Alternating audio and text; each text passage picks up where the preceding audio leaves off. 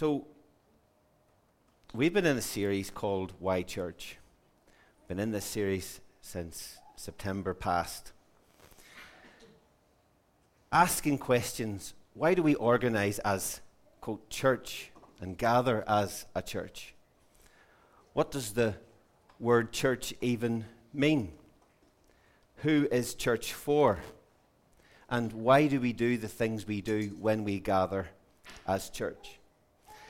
And today, and in 2 weeks' time, Sunday the 23rd, especially, we're going to consider the issue of leadership in and of a church, and particularly of this church.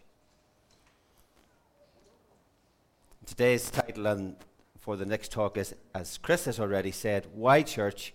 A People Led by Servants. But before we think about church leadership specifically, let us pull the lens back a bit and think about the subject of leadership and leaders more generally. And we know by experience that to have flourishing teams, sports teams or whatever, work teams, to have flourishing workplaces, to have flourishing societies, and even to have a flourishing nation, there is the absolute need for good leaders and good leadership. Human flourishing requires good leaders and good leadership. There's a multitude of podcasts and books and courses on leadership, and the general assumption seems to be that to aspire to be a leader is to aspire to be something that's good. That's the general assumption that we carry and that our education system carries as well. But the word itself, the word leadership and the word leader, is hard to define. They can mean so many different things to so many different people. What is leadership? Who is a leader? Is it the one with the title leader, or is it the one with the most influence in any setting where there are people? A British Prime Minister once said, a leader is like a lady. If you have to tell people that you are one, then you aren't. And she was right.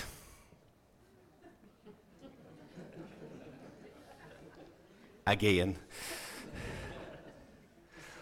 But what is leadership in the kingdom of God? What is leadership in the church of Jesus Christ? And hopefully something of an answer will emerge in these talks. And we know that good leaders cause there to be blessing. We also know that bad leaders cause great harm. And again, there are a whole podcast series on that as well. And the wisdom literature of Scripture has much to say about this also. The book of Proverbs, for instance. Let me read a couple of Proverbs. Proverbs 28:2. When a land does wrong, it has many princes. But when the ruler is a man of understanding and knowledge, its stability endures. That's Proverbs 28:2. Proverbs 29:2. When the righteous are in authority and become great, the people rejoice, but when the wicked man rules, the people groan and sigh. These are just two among many proverbs that speak to the impact, both positive and negative, of having good or bad leaders. And you maybe know that the majority of the proverbs were either authored or were compiled or collected by King Solomon. And Solomon had an encounter with God in a dream. You can read about this in 1 Kings chapter 3. And God asked Solomon to make a request for anything that he wanted. And it's often assumed that Solomon asked for wisdom generally. And he asked for wisdom in a general way. But his request was more specific than that. He asked for wisdom to be a good ruler. He asked for wisdom to be a good leader. 1 Kings 3:7-9 says, So now, O Lord my God, you have made your servant king in place of David my father. And as for me, I am but a little boy in wisdom and experience. I do not know how to go out or come in, that is, how to conduct business as a king. Your servant is among your people whom you have chosen, a great people who are too many to be numbered or counted. So give your servant an understanding mind and a hearing heart, with which to judge your people, so that I may discern between good and evil, for who is able to judge and rule this great people of yours? And 1 Kings 3:10 says, it pleased the Lord that Solomon asked this. Solomon somehow knew that to be a leader of God's people, he was going to need God's help. He needed God's wisdom. And I believe it was his father David who imparted that desire and that knowledge to him. If you read the Proverbs, you'll see it's all about his quest for wisdom that his father David planted in his heart. And David was a good ruler, not without his faults, but he had been brought from tending ewes with their lambs for his father to being the shepherd of Jacob, God's people, and Israel, God's inheritance. And history inside and outside the Bible records that Solomon did indeed become a great and wise leader, bringing much blessing to many people. To this day, the Jews think of the Davidic and Solomonic period as the great time of blessing. I'm sorry to say that Solomon did not end well. But we're not disciples of Solomon, primarily. Read the Proverbs and you are. But we're not disciples of Solomon, primarily. We're disciples of Jesus. When Jesus was here on earth in the flesh, he said, someone greater than Solomon is here. You should listen to him. And so should we. So what did Jesus have to say about the issue of leadership?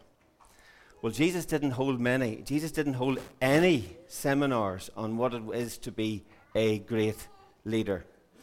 He did have many things to say about what it means to be a great servant. Jesus said, the Son of Man, referring to himself, did not come to be served, but to serve and to give his life a ransom for many. Matthew 20:28. And let me quote you some words that Jesus spoke to his disciples at the Last Supper. And don't forget, Jesus had been with this group of people for 3 years, and then this happens. A dispute also arose among them as to which of them was considered to be greatest. And Jesus said, the kings of the Gentiles lord it over them, and those who exercise authority over them call themselves benefactors. But you're not to be like that. Instead, the greatest among you should be like the youngest, and the one who rules like the one who serves. Luke 22, verse 24 to 26. Jesus taught and Jesus showed that the way to lead in his kingdom is to serve. So what does this look like now in the church that Jesus is building? And Jesus promised that he would build his church. That is going to happen. There will always be a church. No matter what opposition comes against it, no matter what controversies come our way, there will always be a church of Jesus Christ. Jesus is building this church, and he's going to have his way. So, for some of what it may look like, let's go to Romans 12. And I make no apology for reading a lot of Scripture when I speak. I think that should be the most important part of our gathering, actually, the reading of Scripture. And don't switch off now and start listening to me whenever I stop reading. If you're going to switch off, do it the other way around, please. Romans 12, 1 says, therefore, I urge you, brothers and sisters, in view of God's mercy, to offer your bodies as a living sacrifice, holy and pleasing to God. This is your true and proper worship. Do not conform to the pattern of this world, but be transformed by the renewing of your mind. Then you will be able to test and approve what God's will is, his good, pleasing, and perfect will. For by the grace given me, I say to every one of you, do not think of yourself more highly than you ought, but rather think of yourself with sober judgment, in accordance with the faith God has distributed to each of you. For as each of us has one body with many members, and these members do not all have the same function, so in Christ we, though many, form one body, and each member belongs to all the others. We have different gifts according to the grace given to each of us. If your gift is prophesying, then prophesy in accordance with your faith. If it is serving, then serve. If it is teaching, then teach. If it is to encourage, then give encouragement. If it is giving, then give generously. If it is to lead, do it diligently. If it is to show mercy, do it cheerfully. Verse 8 says, if God's grace is upon you for you to lead, do it diligently. By the way, on the way through, the word lead here is the word used for when church overseers, the word used for how church overseers should lead their own households. And we will definitely be returning to this. A relation of this word is also used in 1 Thessalonians 5:12, when the writer appeals to relatively new disciples there, and he says, recognize or discern or know those who are over you in the Lord, and admonish or to encourage you. It's stronger. Admonishment is stronger than just encouragement. But as we move on from this Romans 12 passage, I want you to think of the word grace and the word body, and see them in bold capitalized letters in your mind. The word grace and the word body. And then go with me, please, to 1 Corinthians chapter 12. And starting at verse 12. Just as a body, though one, has many parts, but all its many parts form one body, so it is with Christ.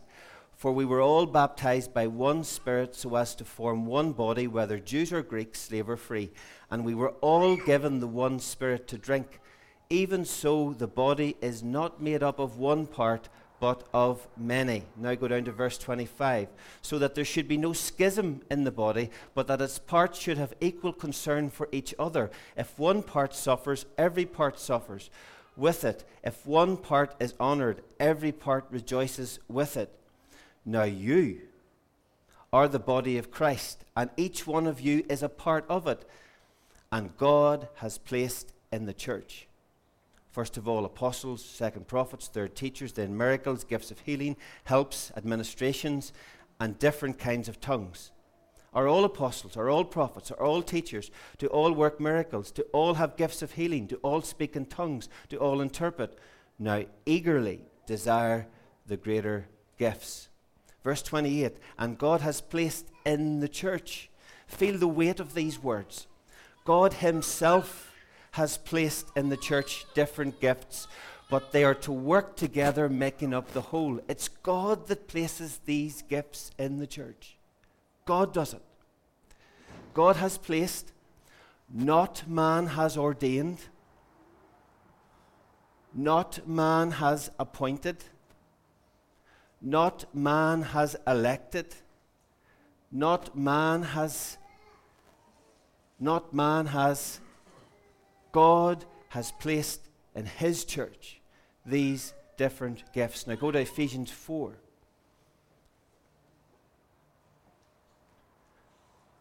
Starting at verse 4. There is one body and one Spirit, just as you were called to one hope when you were called, one Lord, one faith, one baptism, one God and Father of all, who is over all and through all and in all.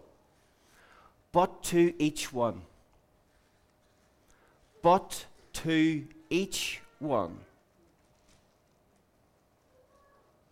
grace has been given as Christ apportioned it. This is why it says, when he ascended on high, he took many captives and gave gifts to the people, or gave gifts to men. So Christ himself gives some apostles, prophets, evangelists, pastors, and teachers to equip his people for works of service, so that the body of Christ may be built up until we all reach unity in the faith and in the knowledge of the Son of God, and become mature, attaining to the whole measure of the fullness of Christ. Verse 7, to each one grace has been given. To each one, do I need to keep emphasizing? To each one grace has been given. He gave gifts to the people. Verse 11, he himself gave some apostles, prophets, evangelists, shepherds, and teachers. Maybe in another day we'll look at that list in greater detail. And he did this for the setting in order. The word is to set in order. For setting in order the saints, the called out ones, the people of the age to come. The saints are that we are saints. We're people of the age to come. He has give these gifts to set in order the saints so that the saints can do the work of ministry and that the body can be built up. I've read a lot of scripture, granted, but let's tie this together. What does it mean? There is one body of Christ with many parts. And if you have been rescued, that's another word for saved. If you have been saved by Jesus Christ, then you have been given to the body as a gift to the other parts in that body. You are God's donation to the body. Your part may be to teach or to encourage or to show mercy or to prophesy or to lead or to. In my view, the lists that we have read and that are in those passages are indicative of what is, but they're not exclusive. Every ministry of Jesus Christ is in his body somewhere. Every ministry of Jesus Christ is in his body somewhere, and you are the body of Christ. If you're in the body of Christ, you are gifted, you are graced for something, and you should want to know what it is. And others should want to know what it is too, so that we can all work together. I said before on a previous occasion that there's all sorts of assessments to work out what your spiritual gifts are. What about working out what another person's spiritual gifts are so that you can make room for them to serve? We've all been given a gift. We've all been given as a gift to the body of Christ to fulfill the purpose and to do the will of the head of the body, Jesus Christ. You have been given. You have been donated by God to be something and to do something in his church. A man cannot appoint you to that part. A man cannot ordain you to that part. God has given you to his body, the church, to be that thing, to do that thing. And this is by God's grace. It's not based on your background. It's not based on your ethnic or your religious background, neither Jew nor Gentile. This is by God's grace. It's not based on your socio-economic standing. It's not based on your education. It's not based on your bank balance. It's not based on any of those things, neither slave nor free. This is by God's grace. It is not based on which of the two sexes that you are, neither male nor female, for you are all one in Christ Jesus. That's 1 Corinthians 12:13 and Galatians 3:28 coming together. Now, at this point, some may be asking pretty serious questions about what this means for church leadership. Stay tuned to the end, and I hope that some of those questions will be answered. A member of the body of Christ can and must fulfill what they have been graced and gifted to do by God. And you can, no matter who you are, if you're saved by Jesus, you can do what God has gifted you to be. He gave you to the body, but you must steward what has been entrusted to you to contribute within and to the body. Up to this point, I've only spoken about the church as the body of Christ. There is at least one other way of describing the church or churches in the New Testament. Anybody know what that is? So we have the body of Christ. Is there another way of describing the church? Ecclesia, bride. There's another one. It's the word household. Household of God. Or some versions will say, some translations will say, family of God. In the New Testament, the church is referred to as the body of Christ, but it's also referred to as the household of God. Hold that thought. In the church that we have seen, there are manifold gifts of God's grace to use to prepare others for the work of ministry and for the building up of the body of Christ. But as far as I understand it, there are only 2 recognizable offices or positions of leadership in the church, as far as I understand it.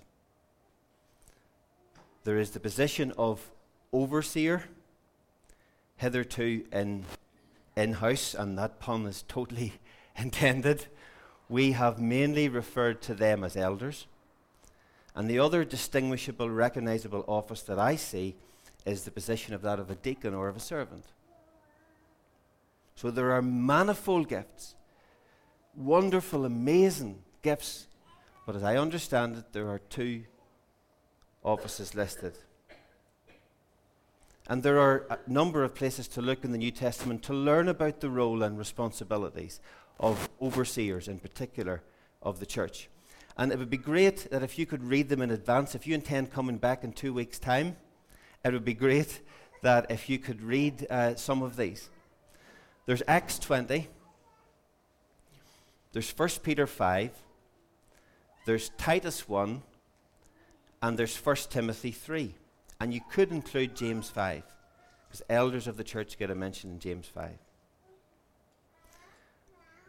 But listen to this. It's in 1 Timothy 3 that the descriptor of church as household especially comes into view.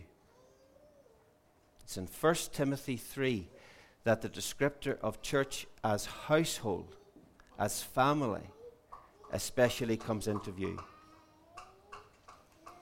It says in 1 Timothy 3, it says that 1 Timothy 3 was written that it may be known how things should be conducted in the household of God, which is the church of the living God, the pillar and foundation of the truth. The church matters. I am tired, really tired, not hearing this in-house as much, really not, but hearing it in a wider scale. The problem with the church today, and it always comes in the form of protest. Protest, protest, protest. The problem with the church today. What about getting before God and becoming prophetic to say, well, how do we be church today? God's church, the household of faith, according to his view, is the church of the living God, the pillar and the foundation of truth.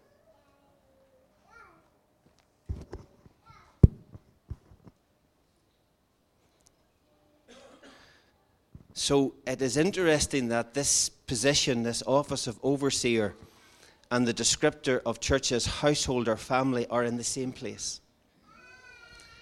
This means something. There are all language, all words used in the Bible are significantly placed. There's nothing careless about how the scripture is written. I think it's very significant that the word overseer and household are put together in the same place when speaking about the church. So to be clear, although there are manifold gifts of grace for all members in the church as the body of Christ, when it comes to the appointment or recognition of overseers, also servants, then the competence upon which they are assessed as suitable for those positions is narrower. For instance, as we will see in 1 Timothy 3, in the case of overseers, it is not only that they are husbands and fathers, but that they are faithful husbands and capable fathers. For to quote 1 Timothy 3:5, if a man does not know how to order his own house, how will he take care of the church of God? And the word order or to lead is important here. So in the next time that we meet as a whole church gathering, we're going to look at the character of overseers in the church. We're going to look at the competence or the capability of overseers, the capacity of overseers in the church. We're going to look at the charge or the challenge to overseers in the church. And we're going to look at the calling or the appointing of overseers in the church. And that last point is much more subjective and harder to discern than the previous points. So let me end with this. I'm speaking to people who have been as part of this church for a long time, speaking to others who are just here in this last few months, and some who are on the edge looking in. Teaching on church leadership is beneficial and necessary in all contexts where you want to have church. General teaching from the Word of God is helpful at all times to all people. But I'm not speaking these things to anywhere at any time. There's a context and there's an application for this teaching for us now, at this stage of our journey together. We are a church with a history in God's grace. And hopefully we will have a future also by God's grace. We're growing, we're developing in both size and expression in terms of our mission. And we need to develop the breadth and the depth of our leadership also. And we need to do this by word first, and by Spirit, and in the Spirit. In dealing with anything in the church of God, you need to step forward by the Word in the Spirit. You want to move forward listening to and understanding what the Word and Spirit have said. We've looked at that this morning, what the Word says, and what the Spirit is saying. We need to mine what the Word of God says on these matters, and not to use it on anything, but definitely when it comes to the ordering of leadership, not to use it as an instruction textbook manual with checklists either. And we also need, as I've said, to listen to what the Holy Spirit is saying prophetically to us. One of the reasons why there has been a definite lack of haste in teaching on this and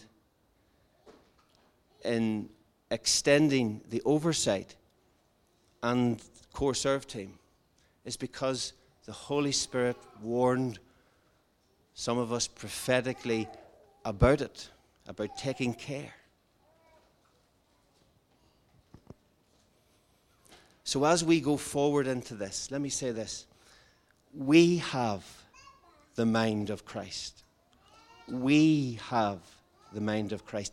Not I have the mind of Christ or someone else. We have the mind of Christ. And whilst this church is not a democracy, it is a collective.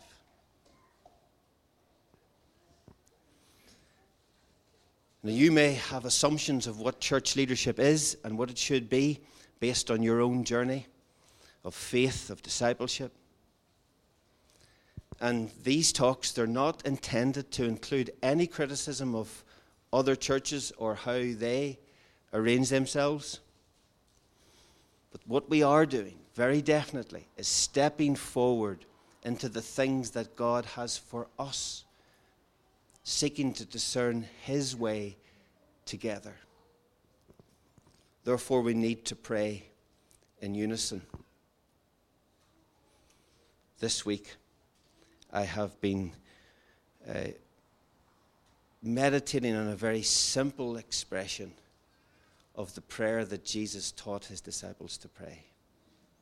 Think of how the Lord's Prayer is structured. Starts off with this: Father, your name, your kingdom, your will. Give us, forgive us, lead us, deliver us. Amen. Could we pray that together, just like that? Would you, if you would like to, would you stand when we pray this?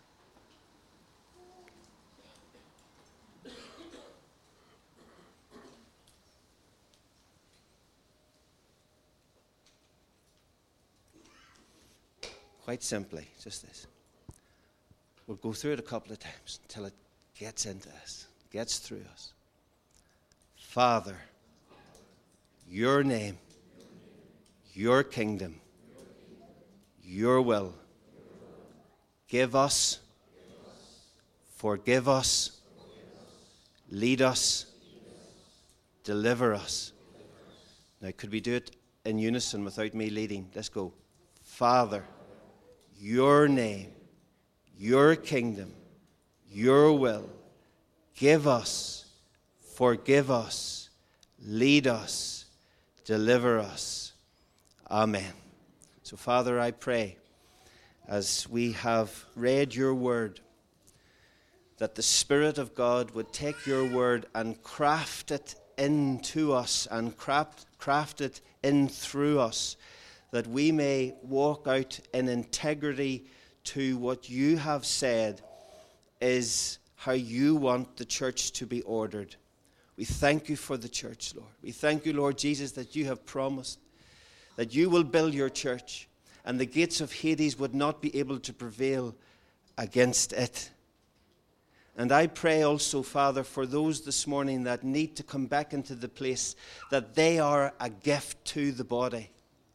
Lord, I pray that there would be a revelatory moment today, that we would be together willing to take our part, to take our place as your gift to the church, that we would steward the grace that's on our life, whatever we have been anointed to do, that we would steward the grace of God towards one another in service one to another. Father, I pray that through these days, weeks, and months ahead, that you would keep us in terms of we have the mind of Christ. Father, I pray that you would protect us. Lord, we pray for the church of Jesus Christ in this part of the world. Lord, we pray for spiritual renewal on the church of Jesus Christ. Father, we pray that you would pour out of your Spirit. The Lord Jesus Christ is ascended, and he has poured out the gift of the Holy Spirit. Let it be known, let it be seen on the church of Jesus Christ in here and in this place and in this region and in this country. Lord, we pray in Jesus' name. Amen. Please stay for tea and coffee.